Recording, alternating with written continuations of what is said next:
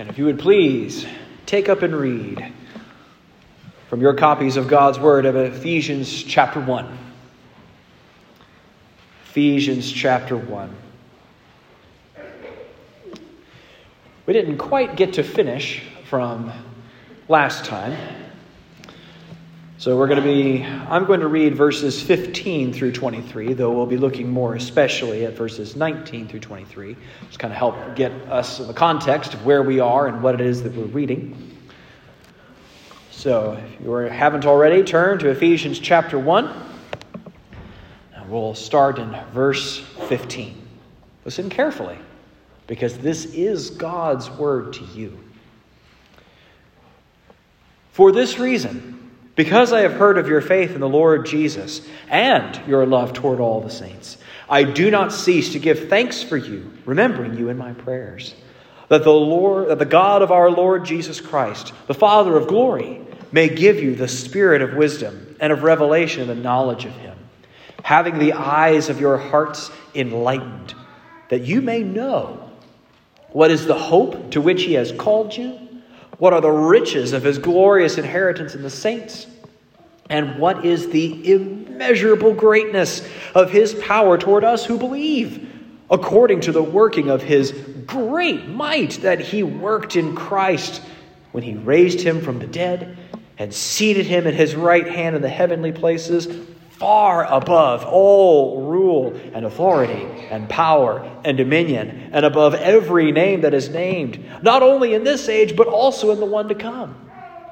And he put all things under his feet and gave him as head over all things to the church, which is his body, the fullness of him who fills all in all. This is the word of the Lord. Thanks be to God for his word. So let's pray and ask for God's help as we look at this passage together. Oh, Jesus, we thank you for this word that you have written to us, preserved for us, and now brought to us here in our own language to read and understand. Lord, I pray that you would enlighten the eyes of our heart so that we might grasp these wonderful mysteries. We ask all these things in Jesus' name. Amen. Do you feel powerless sometimes in this world?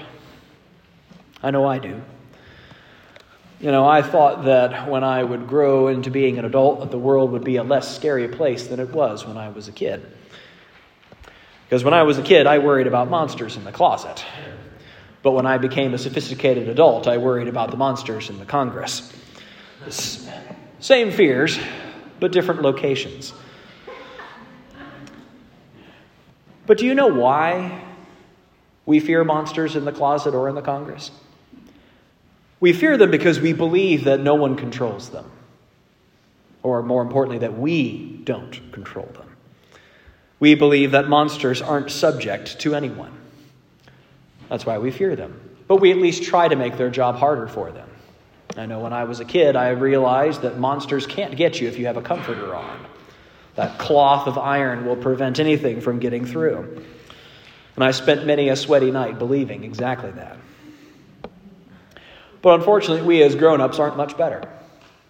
We will assume that we can protect ourselves by various measures of preparation. But what we find is that, especially in this passage, we realize we can do far better. This passage tells us that we are also fighting the wrong kind of monsters. The monsters that we tend to look at are flesh and blood and can be stopped with bullets or blankets.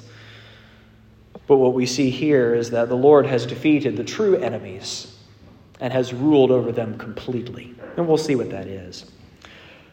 So last week, we took a look at the hope that we have in God, specifically the hope of his calling that we have. If you remember, we have been given the news that through the gospel our sins are taken care of, and that we have a hope for heaven that cannot be crushed in any way. And we saw even further back when we looked at verses 11 through 14 that we have a glorious inheritance that we're waiting for, that Paul brings up again here in verse 18. The riches of his glorious inheritance in the saints. The kingdom of heaven that we look forward to being in one day. And what makes it heaven is the fact that God is there. It's the inheritance that we're looking forward to. And today, as we finish out this first chapter of Ephesians, we're going to see the power of God. And this is something that Paul spends a good deal of time on in comparison to those other two things that he wanted us to know. So we're going to focus on this section, verses 19 through 23, and we're going to look at our 2 points that you can see in your outline. The first point is that God has waged war and won. God has waged war and won. And the second point is that we are to carry out the effects of that victory. And we'll see what I mean by that when we get there. So let's start and take a look at what it means that God has waged war and won. This is a beautiful passage in verses 15 through 23 outlining why it is that we as Christians should have confidence. This is following verses 3 through 14 of telling us all the other reasons as to why we should have confidence. All the blessings that the Lord Jesus Christ, as well as the whole Trinity, have poured out onto us, and what this has meant for us in our daily lives, and what this means for us in the future. But is the only hope that we have future-oriented? Is it just saying, well, as one cynic put it, that our hope is pie in the sky when you die by and by? That's not the only hope that we have. It's not just the chin up, things will get better. But there is something that we have to hope with today. And that's what we see in verses 19 and following. Here, Paul is, for lack of a better word, laying it on rather thickly, describing God's power that he has for us. Look at what he does here in verse 19. It says, "What is the immeasurable greatness of his power towards us who believe, according to the working of his great might?" Just laying on word after word after word. If you look at this in the original language, it's talking like as the surpassing strength of his strong, mighty strength, is the way that he's laying this on. And it would be kind of funny if he was talking about anyone else other than God. It would sound like he's trying to oversell it. Ever been in a car dealership and someone is really trying to convince you that this rust bucket is really capable of any sort of speed? Or just trying to convince you, hoping by laying on enough adjectives you'll eventually buy it? This is not what Paul is dealing with here. If anything, he's underselling what God's power is capable of. He uses many different words for power and strength, and as we get on, we'll see what this power and strength does. It's one thing to describe it, but it's another thing to see it in action. The commentators had referred to this as one thing of like looking at a giant bulldozer.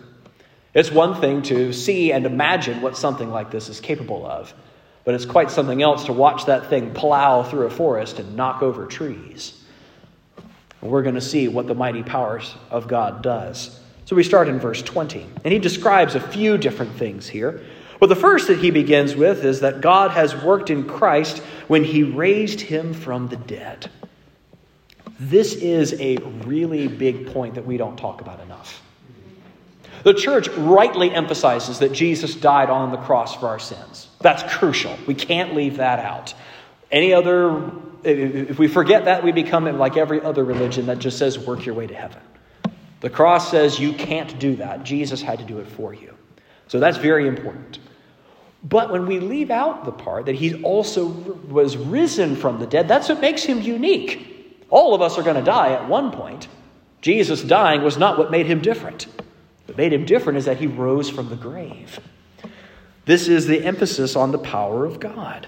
He was able to conquer death, the thing that we all fear, and the thing that we're all trying to avoid. Because death is the penalty for our sin. If death is conquered, that means sin can be conquered. And that's our real problem. Not the monster in the closet. It's our sin in our heart. This is the issue. And we're just now proving this can be dealt with. Because Jesus rose from the dead, we know that the penalty is fully paid. How do you know when someone's jail sentence is up? They're not in jail anymore. It's the same thing in death. How do we know that Jesus paid all the death penalty there is to pay? Because he's no longer dead. He is alive. And that's what we see here. That he has been raised from the dead and has promised that he can do the same thing for us.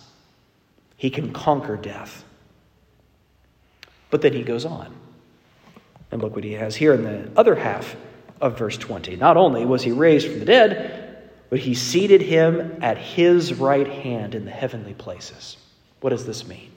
Does this mean that God has a physical right hand? No, that's not what he's saying. It's saying that Jesus has been raised to a position of power. So Jesus wasn't someone that was just thrown at a problem. He was also raised and exalted over all things. It has given him power over everything. How much of things? Far above all rule and authority and power and dominion, and above every name that is named, not only in this age, but in the one to come. Comes Paul with that thick slathering knife again. All these things that he's powerful over. Now, what does that mean? When I first looked at this, I had thought, okay, far above all rule, authority, and power. He is referring to human governments. The things that we fear in this world, he now stands over all of them. And when I did this research on this, I realized, in Ephesians 6, it talks about the same sort of rulers and powers, but it's referring to spiritual forces. Look with me at Ephesians 6, verse 12. Paul says, "For we do not wrestle against flesh and blood, but against rulers and the authorities and the cosmic powers over this present darkness, against the spiritual forces of evil in the heavenly places." It's the same words that he's using here in Ephesians 1. So when he's talking about he's over all rule, authority, and power and dominion, these are spiritual forces that he has overcome. Now I'll admit, when I first read that seemed a little disappointing. It's like, I wanted you to, what about the people over in Beijing? What about those in power in Moscow or in our own country? This is far more important. Who's behind all those people? It's these spiritual forces that he rules on. He goes straight to the source. And he is in control of all of those things. But how in control? Look at verse 22. "And he put all things under his feet." You ever seen those pictures of those Roman gladiators when they've got their foot on the neck of their opponent? That's the picture. Total control. If your enemy's foot is on your neck, you've been beaten. There's no coming back from that. Under full control. And that's the position that Paul describes that Jesus has over his enemies. Under his feet. One commentator phrased it this way and says, "The powers are not simply inferior to Christ, they are also subject to him." It's a subtle nuance, but that's an important distinction to keep in mind. The word that is used here is that he has put all things in subjection under him. This is not something where it's like, we have these enemy forces contained, but they might still be able to do some stuff in there and around that we can't quite have any control over. He's got them fully under his thumb. Nothing can happen without his direct permission. We've seen that picture earlier, if you remember way back in the Old Testament in Job, chapters 1 and 2. When Satan keeps coming back to God and saying, I don't think your man is as good as you say he is. And God says, okay, you can go do this, that, and the other thing, but you can't go here. And he does this, that, and the other thing, and comes back to God for additional permission to do anything else. And God says, okay, I'll let you do this, that, and the other thing, but you can't touch his life. As Martin Luther said, the devil is God's devil and holds him on a leash. This is an important thing to remember as we look at news and world events, particularly in the next few weeks as Americans go to the polls once again. It's a good reminder that the Lord has all things under his control. But if we're honest and we look at this world, sometimes we still have nagging questions. Is this what control really looks like? Seems like there's a lot of death, destruction, and disease in the world. Seems like there's a lot of oppression. How can we say that God's really in control when it looks like that? Could have said the same thing at the foot of the cross.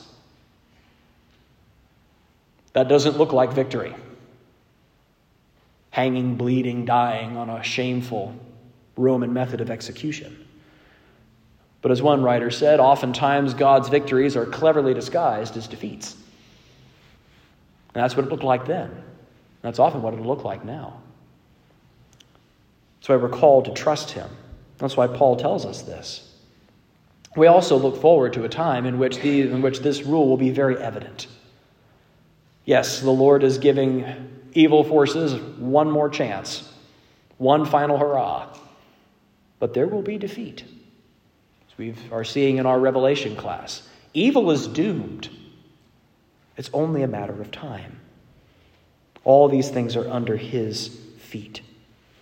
And we can see that based on what he's already done. He sent his Son to die, but he also raised him from the dead and also exalted him over all things. But then Paul goes one more step further. And that's when we look into our second point. We are to carry out the effects of this victory that God has won. In verse 22, as he put all things under his feet and then gave him as head over all things to the church.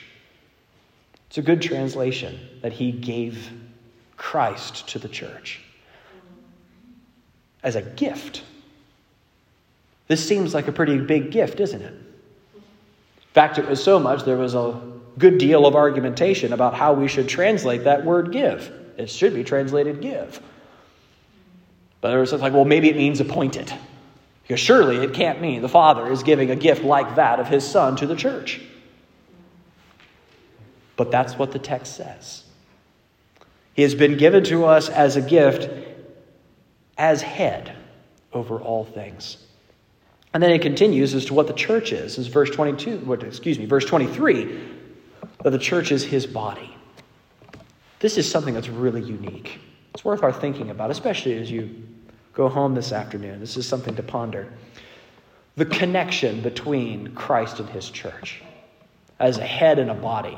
How connected is your head to your body? This is something that's very close. Can you live without your head? Not for very long. This is the source of all cohesiveness and control, as one scholar put it. That Christ is over the church and is providing its life and its direction. The person who is over all things, the person who has been raised from the dead, has promised to fill the church with his power, like a head with a body. We're called to live that out. And then he goes in this final phrase here in verse 23. He fills, which is his body, the fullness of him who fills all in all. I can't tell you how many pages I've read trying to understand what that last phrase means. There are basically two schools of thought, and both of them, I think, can be proven from Scripture. Some would say this is supposed to be translated, this is the fullness of Christ who is being filled by the Father. We can see that in Philippians. The fullness of deity dwells bodily in Christ. Or it can be translated that it's the fullness of Christ who fills the universe with his power and himself. We can see that in Ephesians 1:10. All things are going to be summed up in Christ. I think it's the latter, if I dare enter into that scholarly discussion. But I think this is what it's talking about. And it's a great reminder to us who are here in the church of the gift that Christ has been to us. The one who is going to control us is the one who controls all things. That not a speck of this universe is outside of his purview. That Christ keeps track of all things. So what does this mean for us? All right, the Lord is really powerful. Okay, he's raised his Son from the dead and exalted him to the heavens and has been given to us. How does this change your Monday morning? Well, I thought of a few things. So the first one is that if Jesus rules the world, he rules you too. We can't go around bragging that the God of the universe is our boss and is the one who fills the church with his power if we don't do what he says on Monday morning. He has things for us to do. All the way down to those of us who are adults, those of us who are kids. So kids, Christ's rule for you is to listen to your parents. That can be hard to do sometimes. But that's exactly what he calls you to, as responsibilities for you as well. And for us who are adults, he calls us to obey him in all things, even when it's hard. When it's forgiving someone who's hurt us. When it's watching someone who is dying. And to trust the Lord anyway. To find joy in our God when we can't even find happiness in our daily life. These are the things that he calls us to do. That's what it means for him to be in control. To let his agenda guide our lives and not the other way around. That he not only controls what we do on Sunday morning, but what we do with our pocketbooks on Tuesday. He governs all these areas of our lives. I think the second way that we can apply this is to look at what it is that makes us comfortable, makes us trust him. Are we more comfortable with our lives when our guy is in office? Are we more comfortable with our lives when we've got enough money in the bank? I'm not saying it's bad to prepare or be wise with the things that God has given to us, but we don't and shouldn't have our souls rest in these things, because they can all be lost in a moment. For those of us that trust in our ability to take care of ourselves, lift ourselves up by our bootstraps, or trust in our health, a stomach bug can remove all trust in that. Nothing brings a young man down quite like a microbe you can't see. We can't trust in those things. But we trust in him. Not in politics. Not in blankets at night. The things that we trust in are not worth trusting. And it's tragic to trust in things that are so fragile.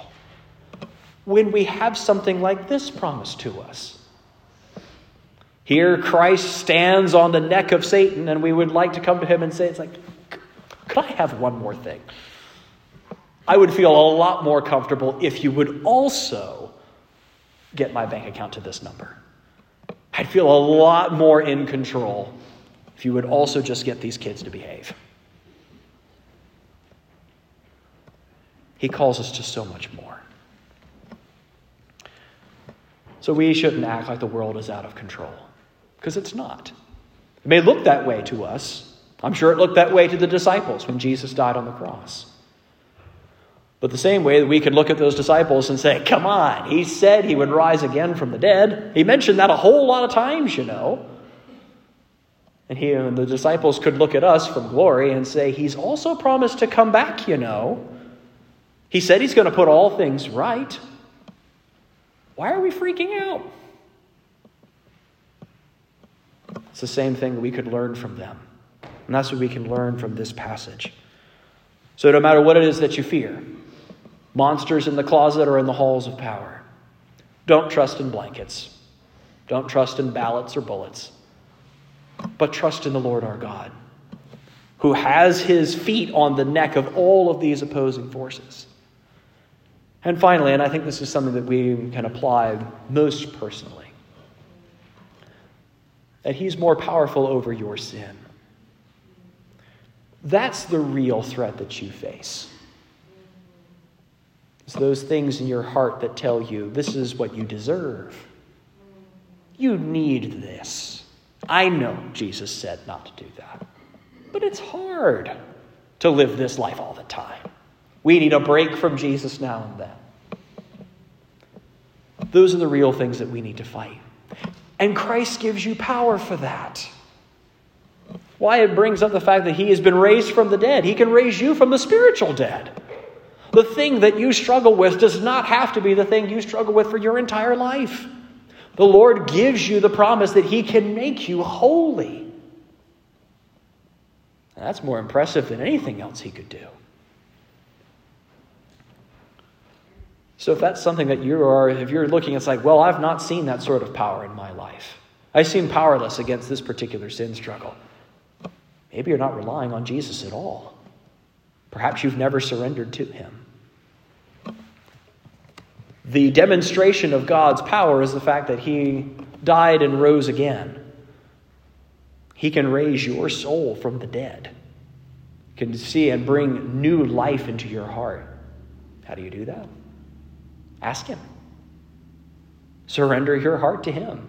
and say, I can't run this, but I'm going to trust that you can. And then dive into the things and the resources that he's given to you in the Word and in prayer. And you will see the power of God come to life. It seems like very simple things. We look for conferences, for revivals, for one-stop shops to finally kick our holiness into gear. It's not found there. It's found in the simple, daily surrendering to Christ. It's not a pill. It's not quick, but it's powerful. If we wait with patience, we'll see it. If we trust in him, we'll see it. I know it's hard to trust in him. It's especially hard to trust that he will work his power in those that we can't control either. But that's the hope. That's what he provides for us. And that's what we look to. So as you go out this week, and as you turn on your cable news or download your podcast of choice, for whatever hardships come, and there will be many, not going to pretend it won't be, remember that the Lord has his foot on all of this. Nothing is happening that he is not fully aware of and allowing to happen. And will one day, somehow, and I don't know how, I just know who he is, and he's really good at it, of turning horrible things into his glory. We wait for that day with patience, because one day he will set all things right. One day we will see what it looks like to see Jesus in full physical control of the world. And it will be beautiful. Let's pray. Oh, Jesus, we thank you so much for this time that we have spent together. Lord, I pray that we would remember that you are victorious over all things. And you've given us the pleasure of getting to tell the rest of the world that you are King. I pray that you would give us boldness to go and herald the gospel, that you are victorious. Give us boldness to share this with our neighbors. Give us boldness to share this with ourselves as we face each day. Lord, I pray that you would make us holy and grow ever deeper in this trust for you. Ask all these things in Jesus' name. Amen.